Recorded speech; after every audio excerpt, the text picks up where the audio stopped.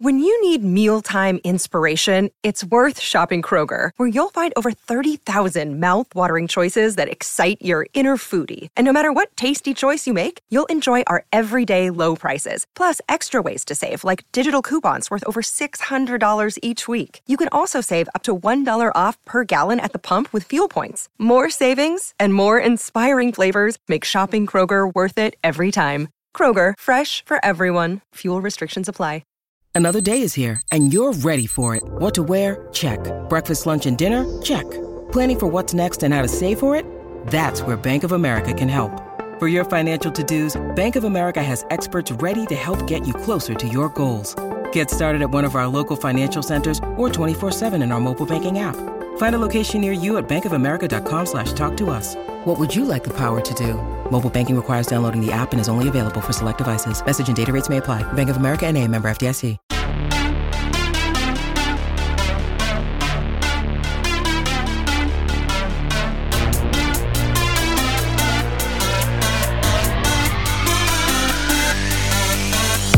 Hello and welcome to another episode of Fishology. I'm always joined here today with Adam and Lewis. We will be talking about in this episode first baseman. So we'll go back in last season, talk about some first basemen from the Marlins, how they did, and really look into who could be the starting first baseman for the Marlins in 2023. As I mentioned, I'm here with Adam and Lewis. Guys, how are we feeling about this episode?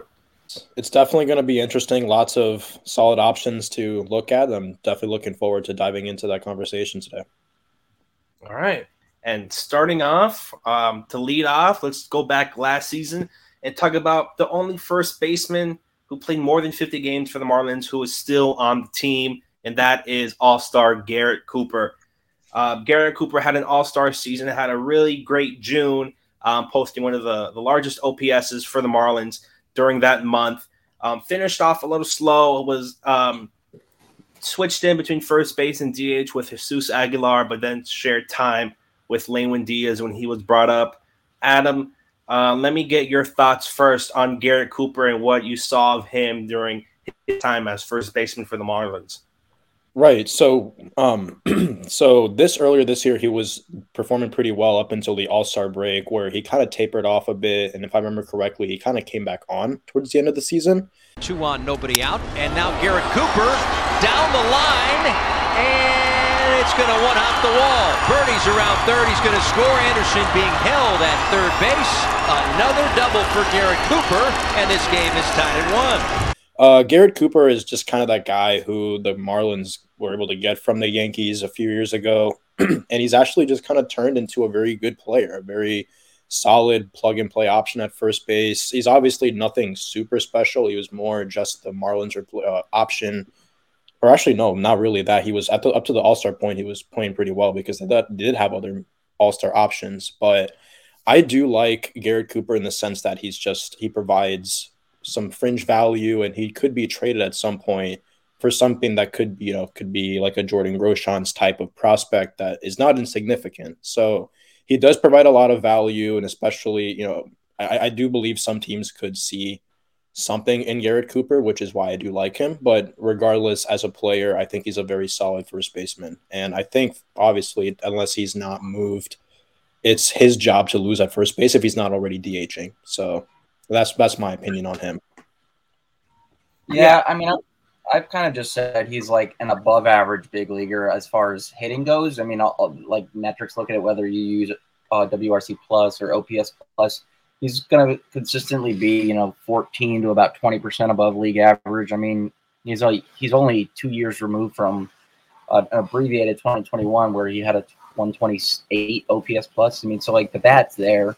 I think defensively, what you see is what you get. He's not exactly, peak Albert Pujols at first base. He's kind of just like serviceable, but I mean, at a position where I wouldn't say there's not much demand, but where I guess there's less expectations as far as what you provide defensively. I think Cooper, you could do a lot worse than him. There's a lot worse defensive first baseman, but again, that isn't to say he's necessarily excellent there. Yeah, and for the Marlins in first base, it was really a revolving door between three guys. The Marlins did not have one player play 60 games at first base. The highest, as I mentioned, Garrett Cooper with 59, Aggie 57, Lewin 56, and then Miguel Rojas rounded it up with 10.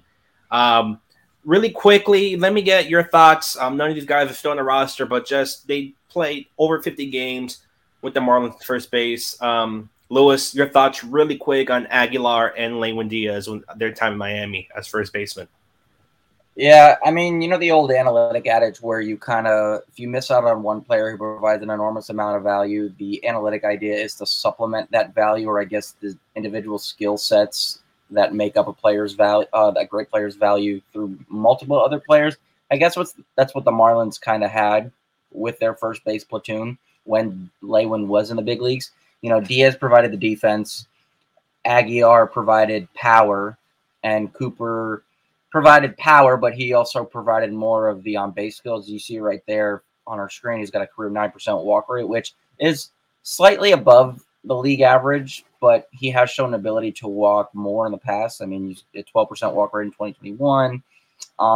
Better knowledge of the strike zone than I guess the former two.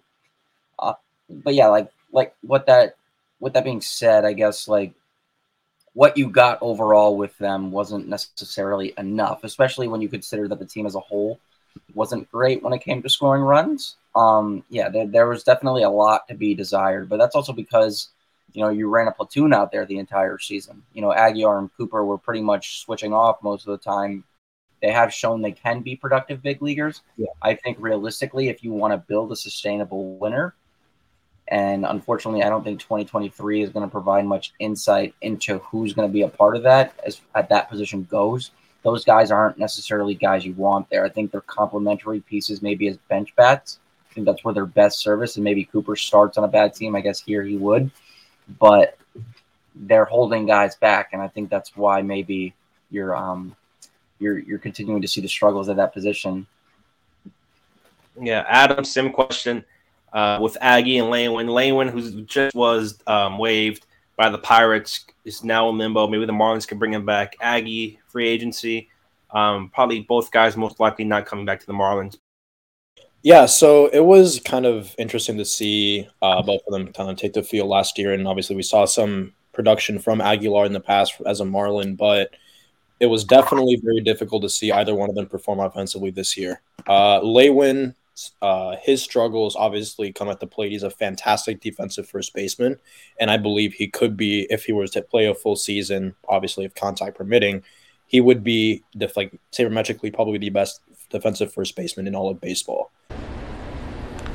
That is down the line, and Lewin makes another slick play. That would have been extra bases and a run. Lewin Diaz.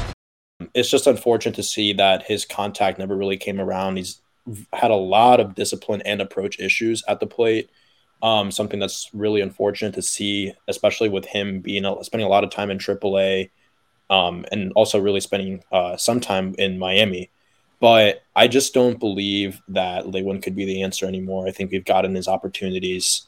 And also with Aguilar, I mean, it's also kind of the same thing. It's just that he's a right-handed platoon. But ideally, you want to try to find a full-time option. And Aguilar just really wasn't cutting it all year long. He had some success with Milwaukee, was an all-star. And then also, I believe in Tampa Bay, he just wasn't hitting super well. And then he found his way here to Miami, caught some fire last year, and I believe in 2020. But this year was a struggle, and they ultimately decided to let him go. And it's really this kind of the same issue. There isn't a lot to work with in terms of his contact rate. And for me, I think Cooper is probably the best option going into next year. But I guess since we're talking about the Lewin Aguilar platoon that occurred earlier this year, I would say that it's best that they try to find a full-time option, or since they are rebuilding, to continue to add to that revolving door of options with potential guys that they think could be a full-time someday after Garrett Cooper leaves, whether it's in free agency or a trade.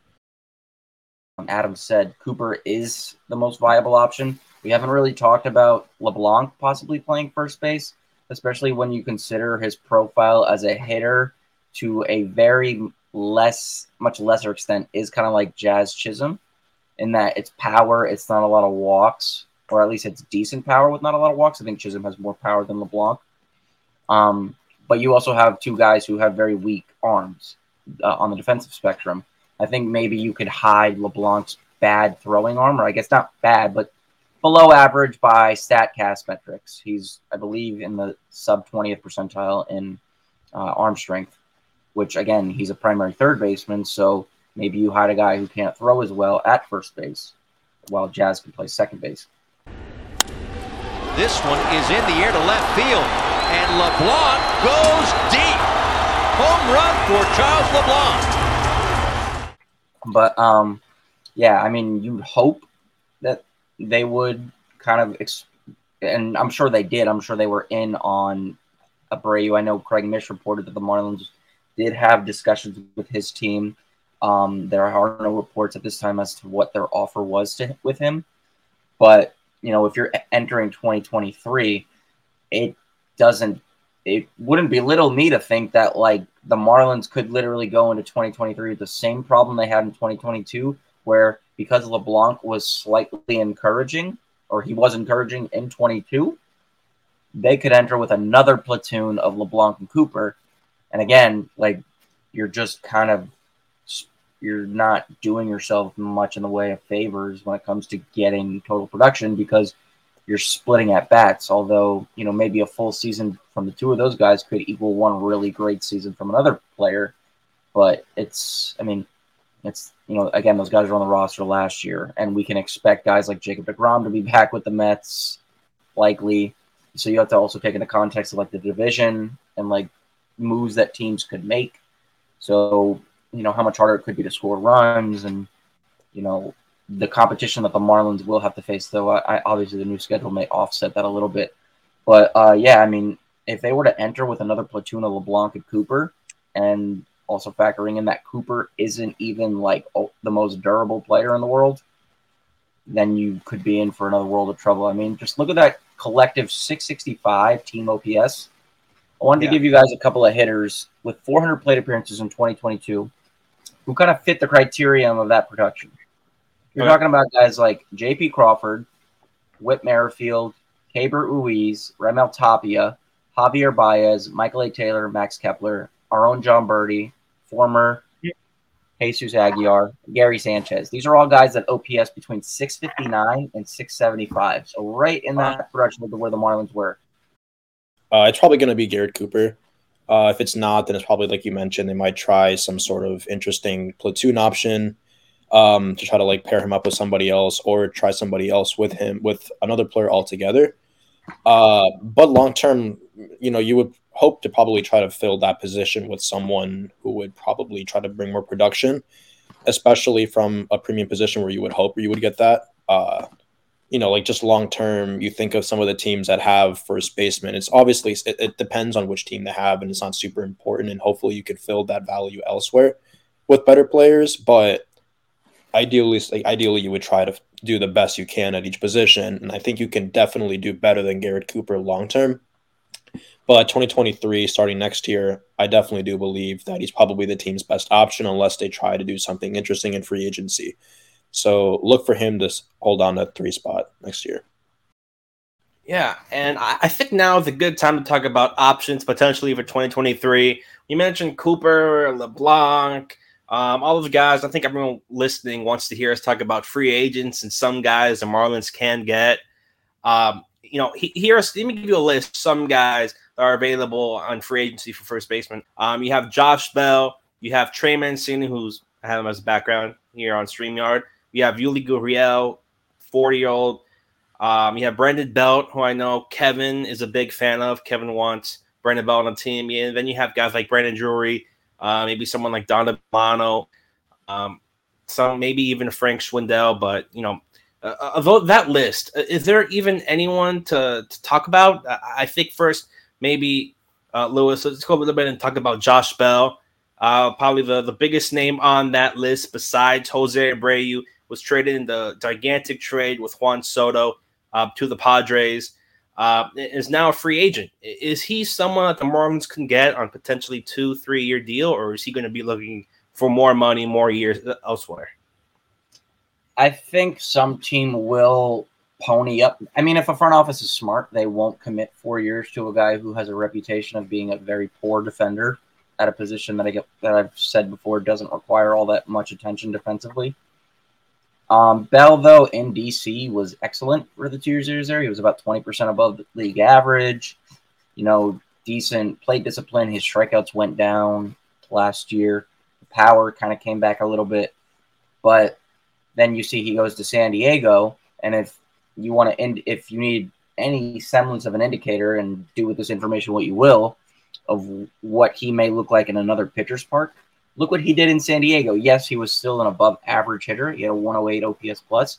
But if the Marlins are a team that doesn't like to spend a lot of money, if you put him in another pitcher's park and you're going to commit, say, $50, $60 million, because I think that's realistically what he may be looking for, I am not all that confident that he'll do that much better than that, given the fact that he's going to be playing half of his games in a very pitcher-friendly ballpark that Lone Depot is.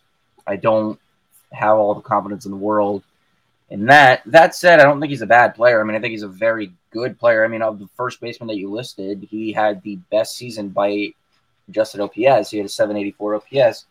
I mean, I like Belt more just because I know what I'm getting when he is healthy, and I've seen him be a productive player in a pitcher's park, though I do believe that San Francisco zapped a little bit of his power. But, I mean, like I said, Bell's a fine player. I just don't think for the money that he may be looking for that he's worth the investment. Yeah, so I mean, if you're trying to get, what was the AAV value you said, Daniel, again, or Lewis? Remind me again. Well, I've seen projections out there that he's going to get a deal in the range of, say, like a 4 for 64. So I guess that was similar to like what Josh Reddick got from the Astros so ahead of 2017.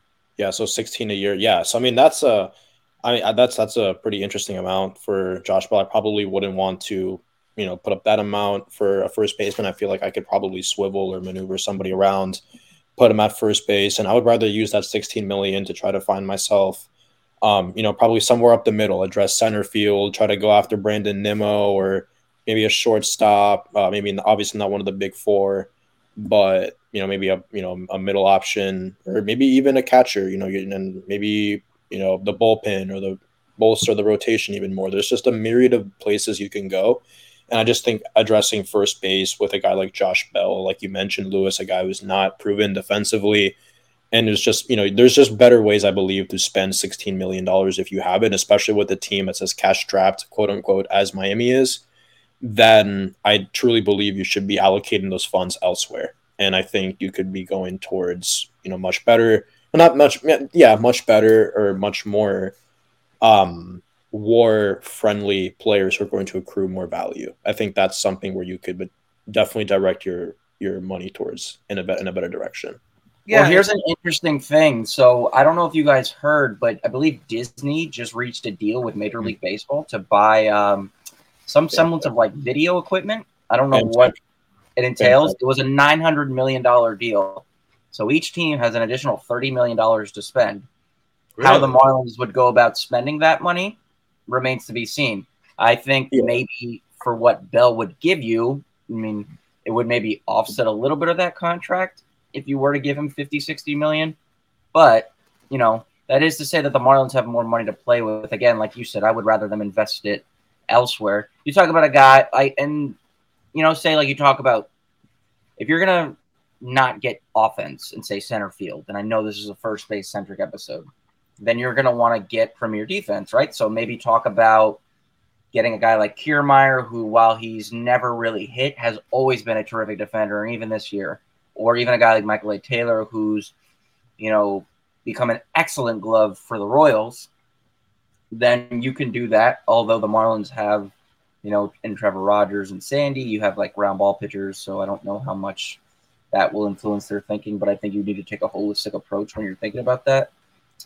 A guy that wouldn't make any sense to me is Gurriel. So when I was talking to Danny before the show and he kind of asked me about some notes that I had ahead of this, I gave him like a first base hierarchy. And Gurriel, while in the past has proven to be a very good glove, I believe he's won 1 or 2 Gold Gloves at first base. You also have to factor in the age and then the fact that he's coming off a 647 OPS season in Houston, a team that, again, very analytically smart. So maybe I'm just ignorance is bliss in me, where I think that they're so smart they tend to try to get the most of everything. And I think the fact that he just didn't perform offensively is an indicator that he's really just declining. And that decline is now 2 years, so it's kind of substantive. Mancini may be the most affordable, I think, of the prior mentioned guys, given you're going to get power. I think that's what you're going to get with Trey Mancini. But then again, you're also going to get nothing in the way of defense. So you're essentially just going to be getting a glorified DH playing a position, because we know that Jorge Soler will primarily serve as a DH in 2023.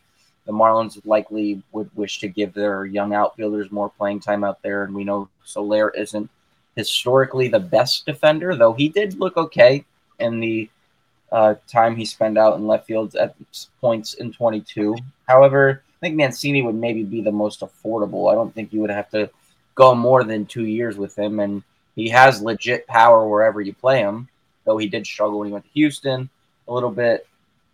I think, he wouldn't be the worst option.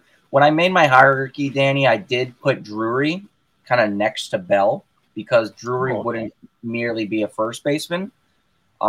We've seen he has the ability to move around. He could play shortstop, he could play third base, he could play second base, he could play the outfield. And, the last 2 years, he's just been an incredibly productive player. And I think he's made himself, he's made himself a lot of money going into the offseason. Yeah. But that being said, I don't think he's going to approach Abreu money. And I don't think he'll be more than a 2 or 3 year commitment. I think that's something the Marlins at least should be in the market for. Defensive versatility, regardless of how many guys you have that can move around, is something that you should never. To me, it's like pitching. You can never have enough of it, because if you can play multiple positions, then you can consistently keep productive people in the lineup, whether or not they're doing it on one side of the ball or both sides. But let me give you guys a number. I'm sorry to interrupt. Really quick. No, you're good. Go ahead, Dan. I want to tell you guys his numbers in Lone Depot Park. Overall, he's played 25 games in his career at Lone Depot, 100 at bats, 113 plate appearances, 240, 301, 400 for a 701 OPS. But his 2022 stats, they were not good. I think this is what has Lewis a little worrisome about Josh Bell. I want you guys to guess his OPS last season at Lone Depot. Oh, God. You may as well just tell me. I'm sure. Yeah, I have no idea either, Danny. All right. His batting average was 171, 200 slugging, 231 OBP for 431 OPS in 2022 at Lone Depot. Ouch. So the way I would look at that, and I think this is just a take, and people can do with this what they want. I don't know how to feel about ballpark statistics unless you're a guy who has spent a majority of his career there, or at least has played in that division a lot. Because there's a lot of things a lot of factors that we maybe don't consider when it comes to a player's numbers in a particular ballpark. Could he have been slumping at the time of that? Could he have begun a slump or been in the midst of one? I mean, a lot of those numbers do indicate that, though you really need to go through, previous game logs to kind of get an idea. Maybe he faced Sandy all those times. I'm sorry? Maybe he faced Sandy all those times. Yeah, I mean, that isn't going to help either. And maybe that's an indicator that, if you can't even hit Alcantara, can you imagine what he's going to do against a Scherzer? Although, again, we have data to show what he can do against a Scherzer. I mean, they faced each other last year. And, again, I don't have those numbers in front of me, but I think these are things you have to consider. So, I mean, ballpark numbers, they mean something. I don't think they mean everything, though, especially when you consider that it's not a true indicator of the player's performance as a whole. Yeah, so it's not a full sample size. I mean, I'm not sure. You said how many PAs was it at Lone Depot this year for Bell? You said last year was 113, but this year probably. His career is 113. Last season at Lone Depot, 39 PAs. In 2022? Yeah. 39. Yeah, so I mean that's not a huge sample size. I wouldn't stress too much about it. His overall numbers look good. Yeah. So I mean this year, and especially, he also moved to San Diego, so that cut him of opportunities because he's in the Western Division now. Yeah, I mean I'm not too worried about it. I mean if he were to ever play in Lone Depot full time, I'm sure it would probably look more closer to his, his career average, if not his WRC plus, would take care of negating any sort of ballpark factors that would come into it. But I mean, like I like Josh Bell, like he's a good player, absolutely. Yeah. And I remember going back quickly, making a note on this Bam Tech. This isn't the first time we've seen Bam Tech in the news. I remember that was a critical part of the Marlins sale, like 5 years ago. I remember seeing how much money would be coming in as part of revenue sharing. I think from that was critical, and seeing, okay, like, will this make sense for us to buy the team? I remember that was Bam Tech was relevant way back when the Marlins were being bought by the Sherman company, or by Sherman and his company. So this is like, seeing what kind of money will be coming in here. Like I mentioned, I believe there are more valuable and more efficient ways, more savvy ways, I should put, to spend whatever capital comes in from that deal. And I believe, like I mentioned, like looking at an option up the middle would be more beneficiary for the Marlins than I think maybe a corner infield, just since like it's just there's so much the more that could go wrong, because if you don't have the bat, you're not really accruing value, because first base kind of naturally anchors you, whether that is if you're playing shortstop or second base or center field or catcher for that matter. Anywhere up the middle, really anywhere else besides first base, you're kind of anchored at a certain value that you really can't go anywhere less. I should say DH is the only one below first base, but you're still buoyed by your position, the fact that it's much harder to play the other ones around the diamond. So I just think that, like, because we have so many holes there, because shortstop accrues for so much value, and so does center field, they account for, I should say. Those are huge gaping holes on our team that I think if we filled could easily propel the Marlins to potentially being an 80-win team if they were to address them wisely and correctly. You take that coupled with the return of Garcia and Soler, who I firmly believe will bounce back, and they're not due to have as poor seasons as they had this year, their first year in Miami. I firmly believe they may not play as well as they have been in their past, with Soler having that almost 50 home run season and Garcia playing really well during his time with the White Sox and the Brewers in 2021. But I do believe that there is something there to potentially be excited about. It's just it's just hard to continue that excitement, because who knows what's going to happen in a couple of years, where they might just continue to tear the team down if it's not working out super well, or even then if it is. But it's just, I do like Lewin, but just ending my rant, I would say that there's just better ways to spend that, and I think it would be better used like up the middle somewhere. Yeah, I shouldn't have. It was the last thing I'll say about Josh Bell is I talked about him facing Max Scherzer. If you were in our league would be one thing. I mean, I just pulled up his numbers against Scherzer. 16 plate appearances, 417, 563, 917, a 1479 OPS. So maybe facing Max Scherzer would be beneficial to him. But again, he'll get paid. I don't necessarily think the Marlins will be the team to do it. No, absolutely. I agree. The next player up I wanted to mention, I want to go down the list a little bit and talk about Mr. Brandon Belt from the San Francisco Giants, Kevin's favorite player of all time. He talked about him a bit. He battled some injury last season before going season-ending surgery on a right knee. He's 35 years old. His OPS wasn't really the best, 213, 326, 350, and about 300 PAs last season. Where do you guys see someone like Brandon Belt, who is up there with age, but does have a history of playing good baseball and really decent for his entire career? How is Brandon Belt even transitioned to the Marlins, and what type of contract would he even be looking for as a 35-year-old first baseman? I think realistically you can't expect anything beyond a one-year deal, given what you said, Danny, the age, and obviously he's coming off an injury. isn't like a Michael Conforto thing where he's, he'll be at full strength, hopefully, but he didn't miss an entire year, and in the year in which he did play, he wasn't necessarily his usual productive self, and that was off of 2 years where he was 60% above league average. I mean, like, he had kind of just entered this like mid-30s phase of just like offensive dominance, at least by his standards and by most standards. I talked earlier about guys like Aguilar and Cooper kind of being like, I don't know, like named or players that were blocking others from getting regular playing time, and at least others, I mean, like younger players. I guess Belt would just be one of those like 1 year reestablish your value kind of deals. Although I don't know how much value you're going to reestablish when you're 35 years old.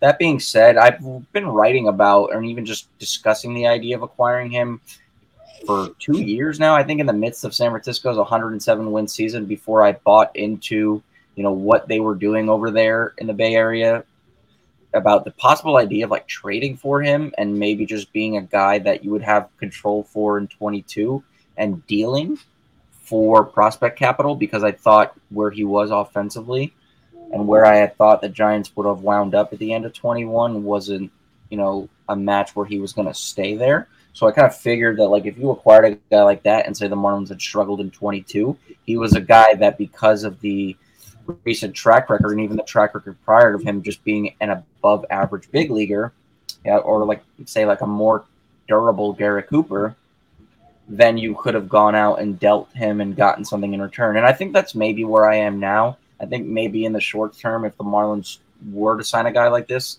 just say like a 1 year, say $12 to $15 million deal, because I think that's where he'll likely end up from an AAV perspective. If he produces and the team as a whole just doesn't perform to the way that at least fans would expect or want them to perform, then he's still a guy, given his track record and given the fact that he's a rental, he could still merit you something at the deadline. And I think that's maybe, like what, could realistically happen. And I think maybe that's the expectation that you take in signing a guy like that. Although, like when you're trying to establish a core, he doesn't fit that criterion. So in your Venn diagram of like, where do we see guys, he's not a long-term fix, but he's a temporary guy who could give you like a minor boost. He's maybe like, Narcan if you overdose. He's like the Marlins offensive Narcan for a short term. But that's at least where I see him. Again, I love Belt. I think he's an excellent player, and I think he's aged relatively well. But you know what? I kind of feel bad for the guy. Maybe I'd like to see him go somewhere where he can tap more into the power that he's always been touted for, but has never been able to fully access because he plays in a cavernous ballpark, or played in a cavernous ballpark in San Francisco. I mean, in 2021, he had 29 home runs, which is a career high at 34 or 33 years old. And that's the thing that the Marlins also do need. If they can get that first base, would also be great. And Adam, talking about Brandon Belt, is he also someone you could see signing if you have a bounce back year? Maybe that's someone the Marlins are looking for, like a first baseman for them that can finally hit 20 plus home runs. It's been a long time since the Marlins have even had that, especially from first baseman. Yeah, so I really like Brandon Belt in the sense that he's one of the most advanced, pure, like from a swing decision and approach perspective. He's one of the most advanced hitters in all of baseball from that perspective, from that regard. And he has been for really his entire career. He's always been someone, I believe, who knows what he's doing at the plate. He never really gets cheated on many at-bats. The one gripe I do have with Belt is the fact that I believe he's had an injury past, and he hasn't played a full season, I believe, in a while. And I do think that if we can get him for cheap, I believe he's a perfect bounce back option, in the same way that maybe someone like a Matt Carpenter was signed by the Yankees and he absolutely destroyed for the time he was there. I'm not saying he's going to be Matt Carpenter, the same production, but it's a similar idea because I think they're both very advanced hitters. I think Belt might be a better one, but Carpenter is obviously a better run producer. But it's that same idea where you're just kind of taking a flyer on a guy who was once, one of the best in the league at his position, Yep. And, obviously now his career is in the limelight, but maybe he has one last hurrah before he heads and, he rides off into the sunset, and why not one better place to do it in Miami, right? So yeah, exactly. So I think it's a good option if we can get him for cheap. Like I mentioned, he's still a first baseman. So if it's too expensive, I would rather spend that money up the middle. But if he is out there and, if it's early next year or spring and he's still in the market, I'll get him for maybe like, $8 to $10 million, or maybe it might be a little bit more than that. He might be gone. I wouldn't mind taking a flyer on him because he's a good player. And if it's like a for 1 year deal, it really doesn't matter. So you can always trade him too. Yeah, and the last time he played over 100 games was 2019. I believe he played 156 games. So it's been a little bit since he played almost a full season. And I know you guys mentioned about the ballparks numbers, but him at Lone Depot has been well. He has been a good hitter at Lone Depot Park. Again, very small sample size, 80 plate appearances, but having an 8.68 OPS. And we also mentioned that he is an older player, so old that he also has one game played at Sun Life Stadium. Even before Lone Depot Park, he has one game at Sun Life, hitting 2 home runs in one game. So maybe he could do that for the Marlins. But I also think, like we said, Adam, they can get him from someone $8 to $10 million for just a year. I think it's good value for someone like Brandon Belt. Again, a veteran, a leader, someone who could come in, also show the younger guys what it means to play first base and everything there. We mentioned Brandon Drury. Lewis, you showed me a list, and there are some names I really wanted to talk about from that. The last one you had there was Miguel Sano. Power hitting was a player. It will be Miguel Sano. I have to know why you have him on your list. Is that someone you could see the Marlins grabbing in free agency? Again, it was kind of just a hierarchy of names that I felt like made the most sense. I think when you talk about the pre-Thomas Edison Marlins offense, and by that I mean the one with like no power, right? Which I guess is their biggest issue. Sano would address that if he's healthy. He's coming off a year where he played something like 20 games and had like 70 plate appearances and literally had an adjusted OPS plus of 3 because he had an adjusted OPS of 345. You're going to get a lot of strikeouts. The defense is not going to be good, but you have a guy who draws his walks, and when he hits him. He had like light tower power, but Sano is one of those guys. We kind of just saw it yesterday. Shelby Miller signed a 1 year, $1.5 million deal with the Dodgers, where if you perform early in your career, there's maybe that the teams have this in their head. They have this idea of an expiration date that maybe hasn't reached yet, and that maybe you just want to catch, another bit of their production, or at least like good production, before they kind of just fully dissipate and become, nothing of value from a performative standpoint. So no, I think maybe one of those guys who fits into that category of like, hey, there may be something left. That's why I had him at the bottom of my list, because one, I think he'd maybe be the cheapest. I think he'd even be cheaper than Gurriel, given that he's just kind of, been beset by injuries and the inconsistencies. But then again, he's got that one skill set that's oh so attractive in a division like the NL East. I mean, just imagining him hitting home runs in, somewhere like Philadelphia would be crazy. But it'd give the Marlins power should he, give them 130, 140 games.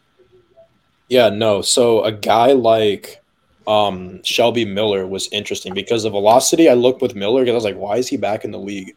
The velocity is still there, right? I mean, he threw 7 innings this year, but like you don't need a million pitches to be able to determine fastball velocity in your max, right? So the fact that he's still pumping 94 or average on his velocity and his fastball was actually pretty cool to see. Well, he was getting extension. He was in the 98th percentile in extension, I believe. So that, that kind of gives the illusion of a guy throwing harder. We've seen a guy like Kershaw who doesn't even throw all that hard, gets And and that's what I've been trying to say. Like, that's the narrative I've been trying to push, that even if I got, and like kind of alluding to the Eliezer thing, that's kind of a different thing. But it's just the fact that if the data is there, if you collect a bunch of these guys, maybe not one of them, the individual would work out. But if you collect a lot of them, maybe one of them would work out. So if you collected 10 Shelby Millers, Eliezer Hernandez's, eventually maybe one of them you could fix, but the rest unfortunately would not. But it's just the idea that the profile is fixable. Well, so then right off 21 or right off 22 for Sano in this case, since we're talking about first baseman, and he plays, like I said, he played 20 games. I mean, you look at the data, Adam. He was in the 98th percentile in max exit velo and the 99th in hard hit rate, but he also strikes out, a lot. So, that in itself, if you really see 2021 as the last full season he played, obviously it is by his standards because he's consistently been injured. That's maybe the slightly alluring thing about him. But continue with what you were saying about data, because obviously we have data for Sano to indicate that he absolutely is so incredibly productive. Yeah, absolutely, for sure. That was just more of a side tangent, which regardless would fall in line with what you're saying. Absolutely. I mean, I would be cautious, which would be like, hey, giving Sano a chance, given the fact that he's probably got some of the best raw power numbers of any player in Major League Baseball and professional baseball, I should say. It's just that you need to be cautious with how much money you would be awarding him for that and how much risk you're willing to take based on the fact that he just cannot make contact whatsoever, right? He is a somewhat of a disciplined hitter, but I just do like when he swings the bat is just, you see the path, the plane isn't there. The attack angle is just not optimal. It's something where it's going to need a lot of refinement, and it hasn't been something where he's really been able to address as a major leaguer. So giving him a shot on a flyer and maybe on a minor league deal where if he makes the majors, you pay him something, I would try to see it. I wouldn't mind, but it's been 3 years and it's been a full season of production and almost a full stabilization rate of at-bats and plate appearances for his average to really be something poor now. Could he turn it around? Maybe, but I feel like Sano is more bound for an international league at this point more than he is another opportunity in the majors. If he's not going to be in a minor league deal, I personally wouldn't have him. Like I personally don't have a spot for him on my major league team if I were to be running. Really? Someone who hit 30. And that's why he is where he is on my list. Because it's just, there's nothing. I mean, you saw he hit the 30 home runs, but he's like a 1-win player, not even, right? Because he provides you nothing defensively. There's no multidimensionality. And it's hard to be multidimensional when you're a first baseman, which is why you are a first baseman, because you lack the athleticism to play anywhere else. The size when he came up, I mean, he had a power arm at third base, but he did. But gradually got bigger. Yeah, he's just too big to kind of field the position. He's a bigger guy. He was very, very good earlier on in his career, but he was always having an issue making contact with the ball, and that's been the bane of his career. Been an issue for a long time. And there's another guy I want to talk about, not primarily a first baseman, but someone who has played first base quite a lot in his career. I want to talk a little bit about Wil Myers. We know he's an outfielder, but half of his stats and appearances do come from first base. Is that someone also that the Marlins could potentially look at? Someone who has ties here to Florida, played with the Rays. Is he someone that the Marlins could try to bring in there as a platoon guy in first base, maybe in the outfield, could play multiple positions that the Marlins like? Is that someone that you could see land with the Marlins? He had a 1-win season. His batting average was, I believe, in the 260s, had a 713 OPS. Is that someone that the Marlins really could bring on? You know what's funny? He's kind of like a poor man's Donaldson. He's like a poor man's Bell in that regard. If you look back at the last 3 years, he's OPSing about 800. He's a 122 OPS plus. And maybe some of that is slightly inflated by the fact that he was great in the 60-game 2020 season, so slightly inflated. I think he's maybe more of like a league average to maybe a slightly above league average hitter. But again, like if you go by 21-22 standards, that's still far more productive than what the Marlins are getting. Like I told you guys ahead of the show, since 2018. That's really what I would call the commencement of the Jeter-Sherman era, because that's the first year without Loria and the first year without Sampson steering the ship. The Marlins are 27th in production by OPS from first baseman, 724. So that's like getting Randall Grichuk for 2022, Randall Grichuk for 5 years at the position. So that's a 724 OPS, or it's getting Jerks and Profar's offense minus all of the walks. Like that is the kind of play. That's kind of the offensive production you're getting. Yeah. But yeah, if you look at Myers' numbers, again, he's a productive player. If you look at the averages, though, and we have him on the screen. I know this is an audio medium. You know, he's averaging 93 games the last 3 years. But again, take out 2020, and he's been durable. He's been versatile. I remember when he moved to first base around the time he signed that extension with the Padres. I believe it was like 6 years and $80 million, and he looked pretty serviceable there. But the power I don't think necessarily translates. So again, he proved that he could hit pretty well in San Diego.